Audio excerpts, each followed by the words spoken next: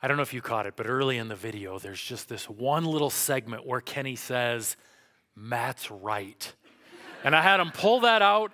We put it on a loop. I just play it over and over again in meetings. Matt's right, Matt's right, Matt's right.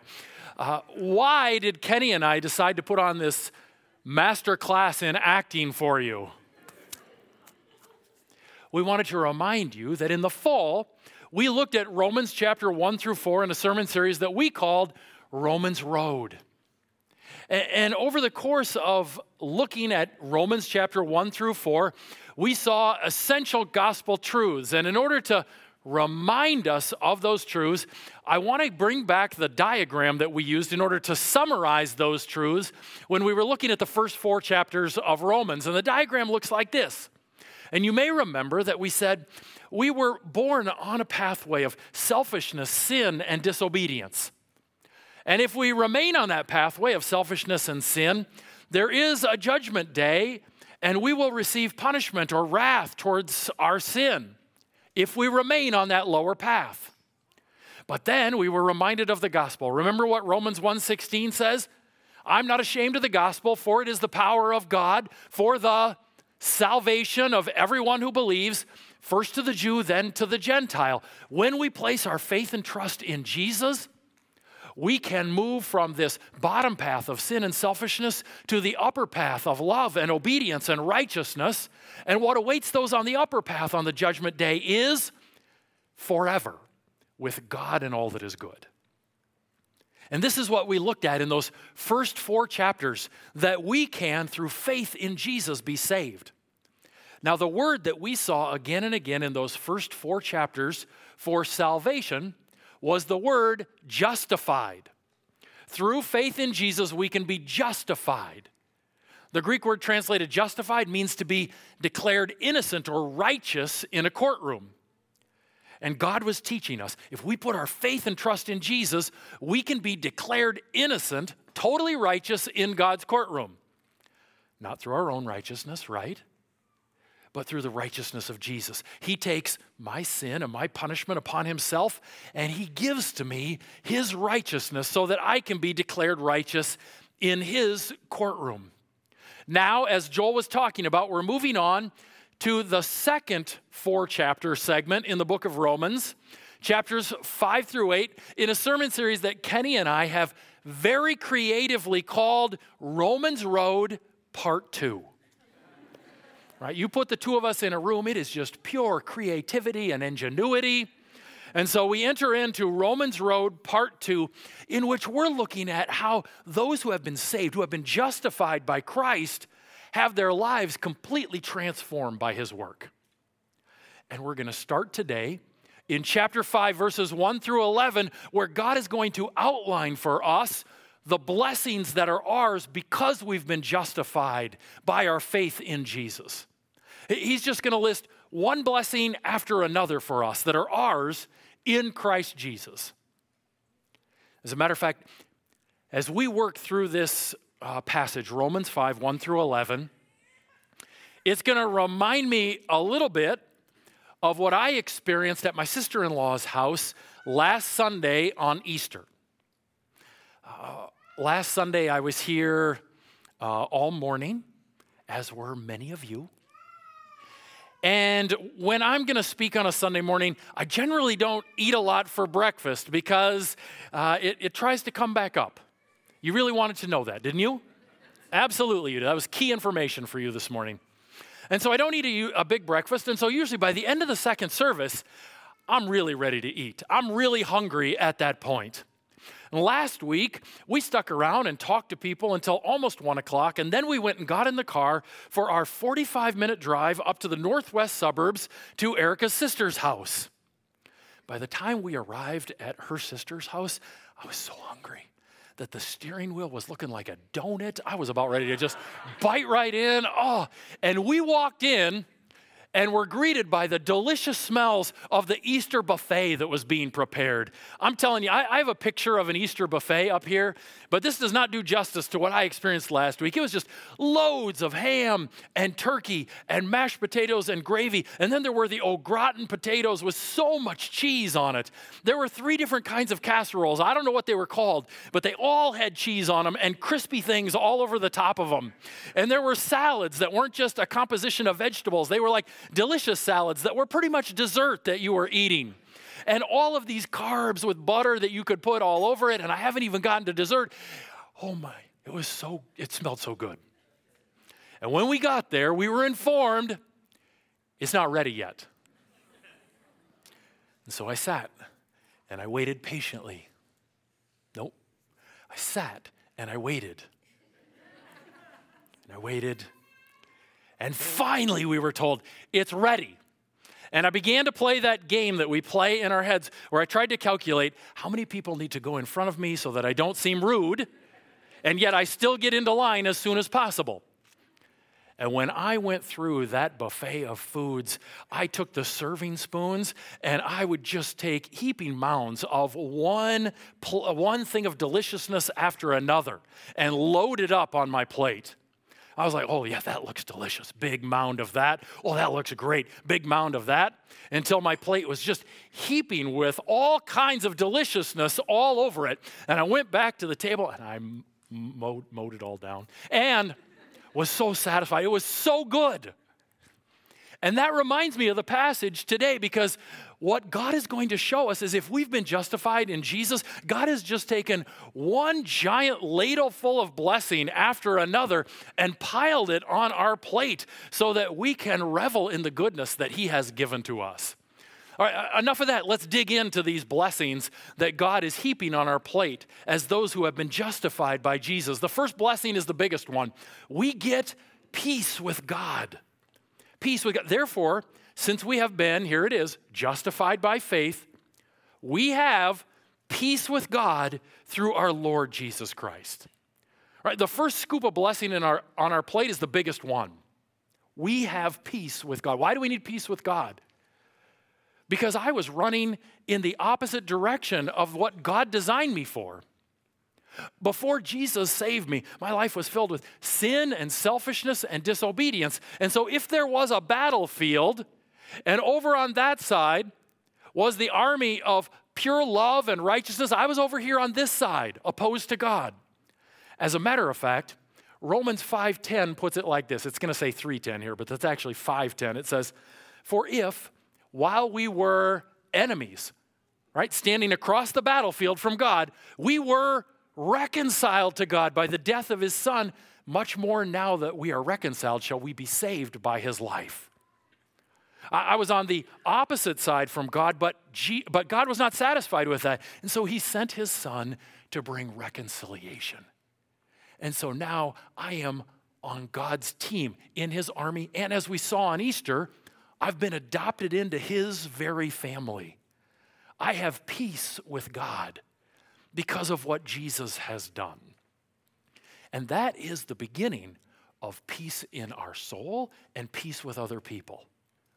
There is no peace in our soul and peace with other people if we don't start with peace with God. And that is blessing number one we receive if we've been justified with Him. But that's just the first blessing, right? The second blessing is this.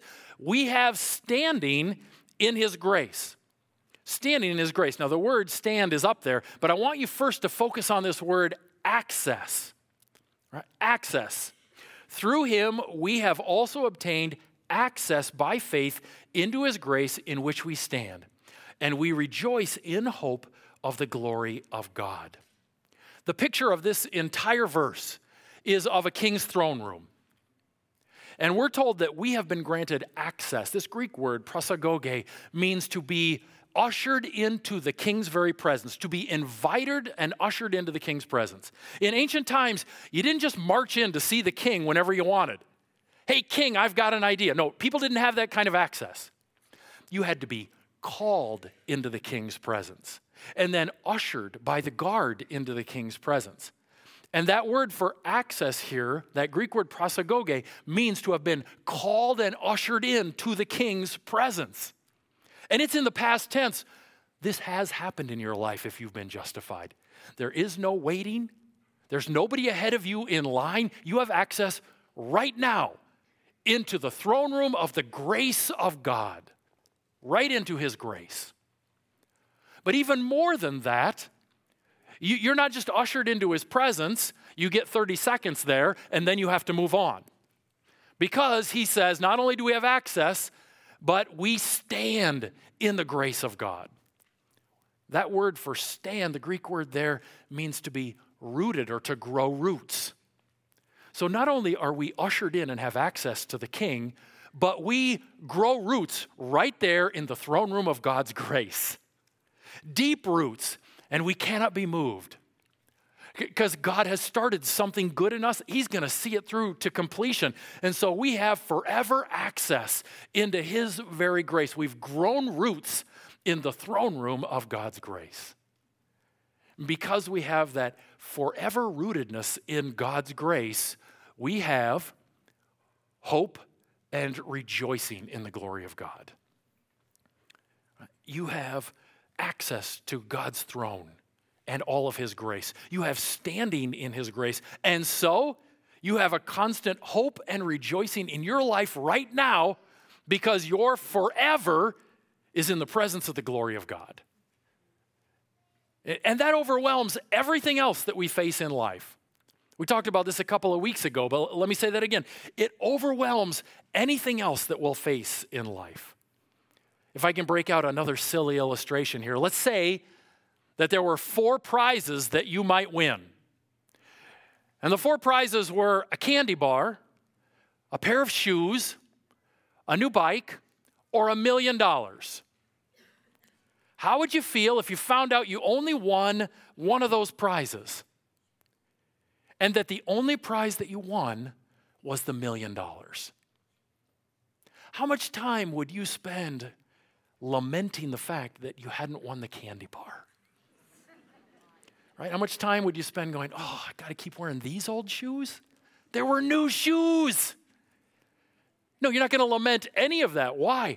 Because the great prize of the $1 million overwhelms the fact that you didn't get any of those lesser things. In the same sense, the great prize of having rooted standing in the grace of God and forever in his glorious presence overwhelms all of the other things that we face in this life. Everything else is minor compared to the grace of God that he has given to us. And so it overwhelms everything else in our life. And we have constant hope, constant rejoicing in him. Now, there are times, you guys, where my eyes, or I should say my eyes, are not focused on the eternity and unseen things of God. Instead, they're focused on my circumstances all around me in daily life. And when my eyes lower from that eternity that God has given to me and all of that gracious blessing and instead get focused on the circumstances of my daily life, there are times where I go, I have to have broccoli instead of a candy bar. I have to keep wearing these old shoes. I get focused in on the minor things when my eyes lower to these the daily circumstances. Instead, God has called us to constantly be raising our eyes to the great prize that is ours in his glory. But this is just the tip of the iceberg when it comes to the blessings that are ours. He is going to pile more on the plate of our blessings, like the fact that we gain character from suffering. That may not sound like a blessing, but friends, it is such a blessing. Because before Christ, any sort of suffering or hardship just seemed random and purposeless. But now in Christ, when we go through hard things, which we all do in this life, we recognize it can serve the greatest purpose in our lives. He says here, more than that, we rejoice in our sufferings, knowing that suffering produces endurance, and endurance produces character. Wait, what? We rejoice because we just love to suffer? No, that's not the call here. God is not calling us to simply be Jesus-oriented masochists who just really love pain. That's not the idea. Instead, what he is saying is we rejoice because what that pain produces. Not rejoicing in the pain, but in what it produces in our life. Like when we first found out that we were pregnant, however many years ago now. There was so much rejoicing. There was jumping up and down and tears of joy from my wife. Maybe from me too. Right? Why was my wife so happy? Was it because she was going to be uncomfortable for the next 9 months? Because she was going to experience constant sickness for the next 9 months? Because she wasn't going to fit into her shoes soon? Is that why? Was it because person after person would ignore the t-shirt and come up and rub your belly anyway? No, that wasn't why. Why was she excited? It wasn't about the suffering. It was because of what the suffering was going to produce. And in that same sense, we rejoice about what suffering and hardship and challenge can produce in our life. It can produce endurance. It can produce endurance in our life. The Greek word for endurance here is the word hupomone, which was an athletic term that meant to grow strong through pain. I wasn't as good as my kids are at track and field, but I did do some track and field in high school. And there were times where coach would take us out and you would have people who were falling over in the infield and people who were losing their, we would just run, and then we go in the weight room and we'd lift. It was painful and it was hard. Why were we doing that? Just because we really loved pain, right? No, because everyone understands the only way to greater endurance and strength is through what? Hardship and challenge. That's the way through. That's the way to that endurance, that strength that we want. And that endurance produces something else. What does it produce? It produces character. Character here is the Greek word dokime, which is often used of the process of taking a metal, superheating it, and then taking the impurities off of the top. Superheat it again, take more impurities off of the top, leaving the metal purer and stronger. And God brings us through hard and challenging things. And as we do, we cling to him all the more. And in that clinging to him, we grow in our character. We grow in our relationship with him. We grow in purity. We grow in strength so that he can use us all the more. There is an enemy of this process. What's the enemy of this process? It's called comfort, right? Comfort is the enemy of this process. Because sometimes we're tempted to leave the path we need to walk, to leave the hardship and leave the challenge in order to just try and escape to what is comfortable. I did that when I was a freshman in high school. And my coach gave us this crazy run that we were supposed to go on, and I didn't want to. It felt very uncomfortable to me. And so I pretended I was sick and stayed back. I won't ask if anyone else has ever done that. What happened? What happened is I grew weaker, perhaps in my legs, certainly in my character. And if I chose that path of comfort day after day after day, I would never grow in the strength I was intended to grow in. God understands this, and so if we're going to have an impact for his name and his kingdom, he regularly brings us out of comfort and into challenge and into hardship. Look at the life of David, right? David was a man after God's own heart. He is running in faith when he is out tending the sheep. When he is running for his life from Saul, he is so faithful. The problems in David's life come when he moves into the comfort and the opulence of the palace. Was Moses ready to lead the people after 40 years of experience comfort in the palace of Egypt? No. What did he need so that he was ready to be used by God in order to lead the people? 40 years of discomfort as a shepherd of sheep in a dry and dusty land for his father-in-law. Then he would be ready. Because God uses challenge and hardship in order to strengthen our character and get us ready to do ministry in his name. I got to share with you how I experienced this this weekend. My son does college track. And the event that he does most is called the decathlon. When you do the decathlon, you do 10 different events, and you compete against these other guys in 10 different events. And the one who essentially wins the most of the events, the one who has the most points at the end of all of those events, wins the decathlon. So he had an opportunity to compete in a decathlon, which was a fairly high-level decathlon for him in Indiana. I drove down to it this weekend and had a chance to watch him. And through the first 8 events of the decathlon, much to his surprise, he was winning the decathlon. Then in the 9th event, the javelin throw, he managed to foul all 3 of his attempts in throwing the javelin. Now, you guys, it's hard to foul once when you throw the javelin. It's just not an event where that happens. And he managed to do it 3 times. And he went from leading the decathlon to out of it entirely. And he sat there on the ground with his head between his knees and his hands on his head. And I went over and talked to him a little bit, and his coach talked to him a little bit, and his coach said, I got to get back to campus. Would you mind bringing him back the 4 hours back to campus? And I went, what? You want me to put up with him? I raised him. He's yours now, coach. Are you kidding me? What? No. So we walked around the track a few more times, and as we were on our way out, a coach from one of the other teams, from a school I'd never heard of before, ran by us. He was actually out for a run. He ran by us, and he turned around, and he came back, and he said, hey.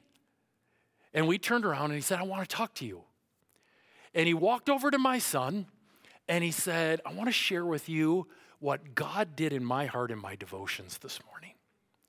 Because ever since I saw what happened to you in the javelin, I went for a run, and God really laid you on my heart to be praying for you.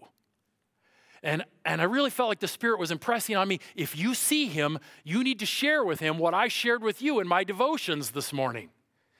And so when I saw you, I ran right by you and and then I thought, wait, no, that's not what God's calling me to do. So I turned around and I came back, and I want to tell you, God was sharing with me in my devotions this morning, Psalm 119:71. And Hebrews chapter 5, verse 8. And he went through a whole series of verses that are all about how God uses challenges and hardship in order to produce character and greater commitment to him. And my son just sat there, taking this in, letting the scripture wash over him as this coach who we'd never seen before from some school I've never heard of acted as an emissary of God in my son's life in order to say, look at what God does through hardship and through challenge. Now, if my son had gone on to win the meet, there's other ways he could have grown, but there is a unique way that he can grow right now. And that coach said, I want you to not only think about the ways that you can draw close to Christ and grow in your relationship with him through this hard thing. He said, and this was so good, I want you to think about the other athletes you're going to see who go through this same thing, and how God's going to use this experience to make you more compassionate in their lives so that you can reach out to guys from other teams who are going through this and share the love of Christ with them. Right? I don't know. I'd never met him before. I kind of wanted to hug him. I even said to my wife, I gotta find that guy's email address and send him an email. Like, just the ministry over my son in that moment on a sidewalk as we were getting into our car outside of the track. It was all about what? It was all about this. About how God can uniquely use challenge and hardship in order to produce strength and character in our lives so that we can draw closer to him and do greater ministry. It is one of the greatest blessings that God scoops onto our plate. No longer in Christ Jesus is hardship meaningless and random. Instead, it has deep meaning for us and a deep purpose in our lives. All right, we got to move on to the next blessing. I didn't mean to say all of that. All right, we have hope. Character produces hope. But the hope that we have in Jesus Christ, it's not like the kind of hope we might think of that is just a random desire in the unlikely. I hope I win the lottery. Well, what are the chances? Right? 1 in, I don't know, whatever billion that I would win the Mega Millions or something like that. I hope the Vikings win the Super Bowl. Right? What are the chances of that? They're worse than winning the lottery, right? That's not what the Bible means when it uses the word hope. When the Bible uses the word hope, it means to look to something that is assured in the future that keeps us going in the present. Right? To look to something that is assured in the future that keeps us going in the present. On Easter Sunday, as I was sitting there eating all of that food, it began to snow harder and harder on Easter Sunday. And one of my relatives sitting across the table threw up their hands and said, "Why do we live here? Why do we live here?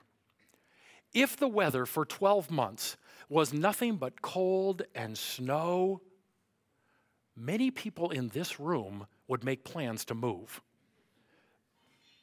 Right? We would leave if it was like that 12 months. But we have hope. We have an assurance. You may not believe it today, all right? I need you to work with me here. We have an assurance that there will be better weather. Maybe a month from now, that week of summer in August, whatever it is.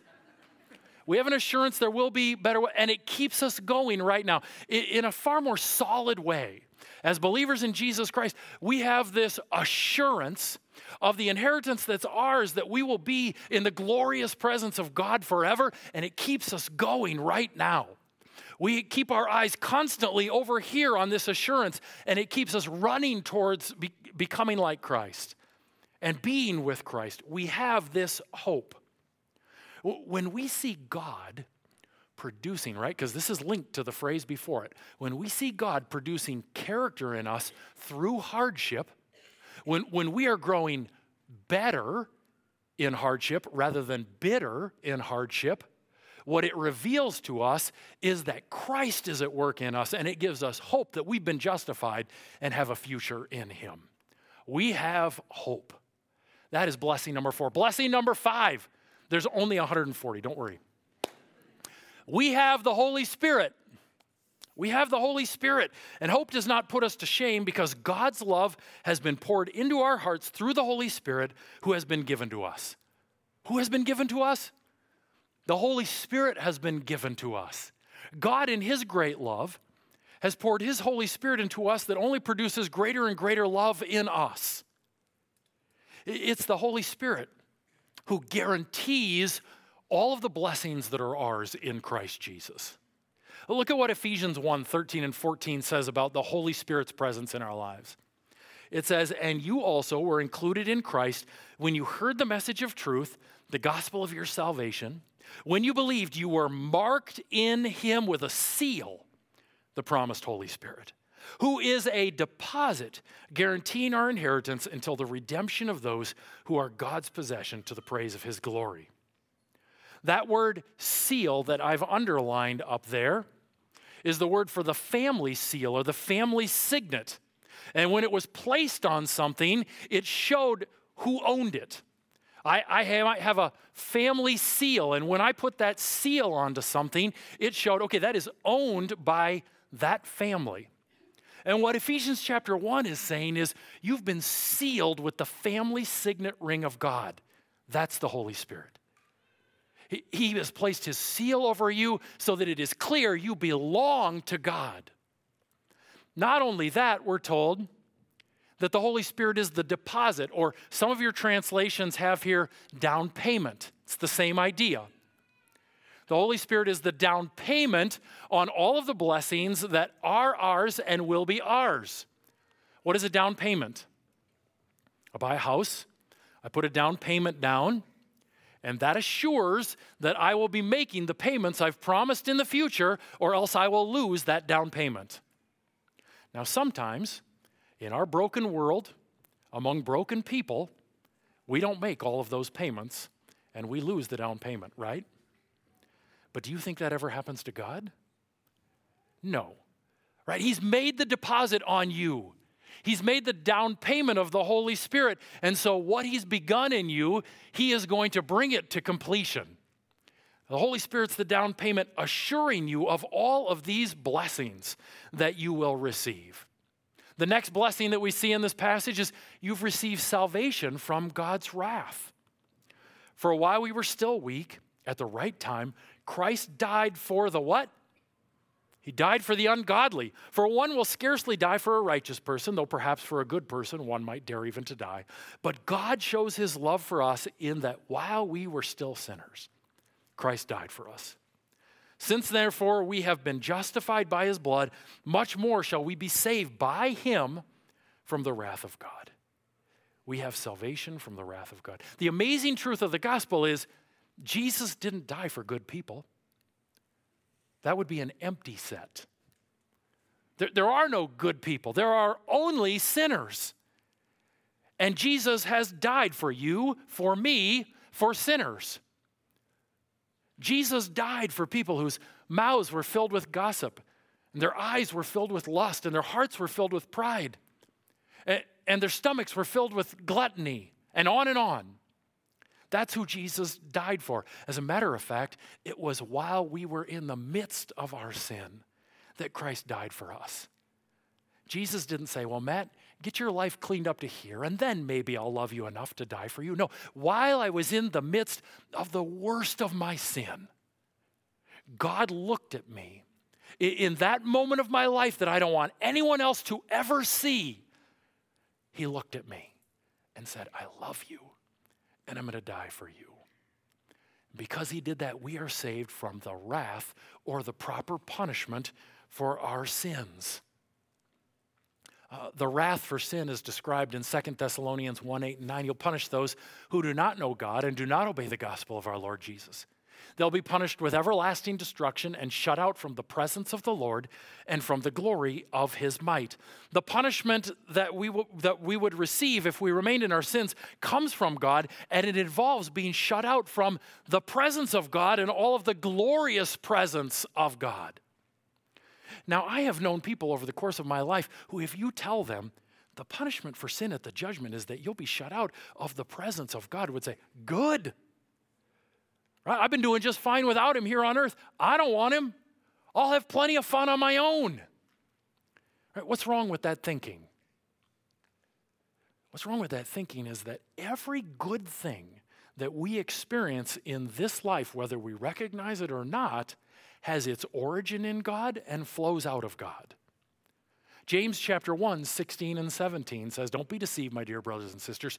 Every good and perfect gift is from above, coming down from the Father of heavenly lights, who does not change like shifting shadows. To experience life completely devoid of the glorious presence of God is to experience life completely devoid of any good thing we experience in this life.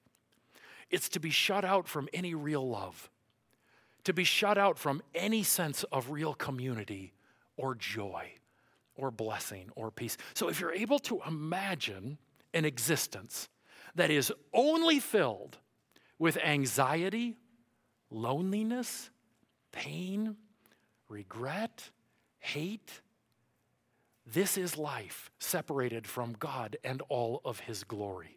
And yet, what do we see here?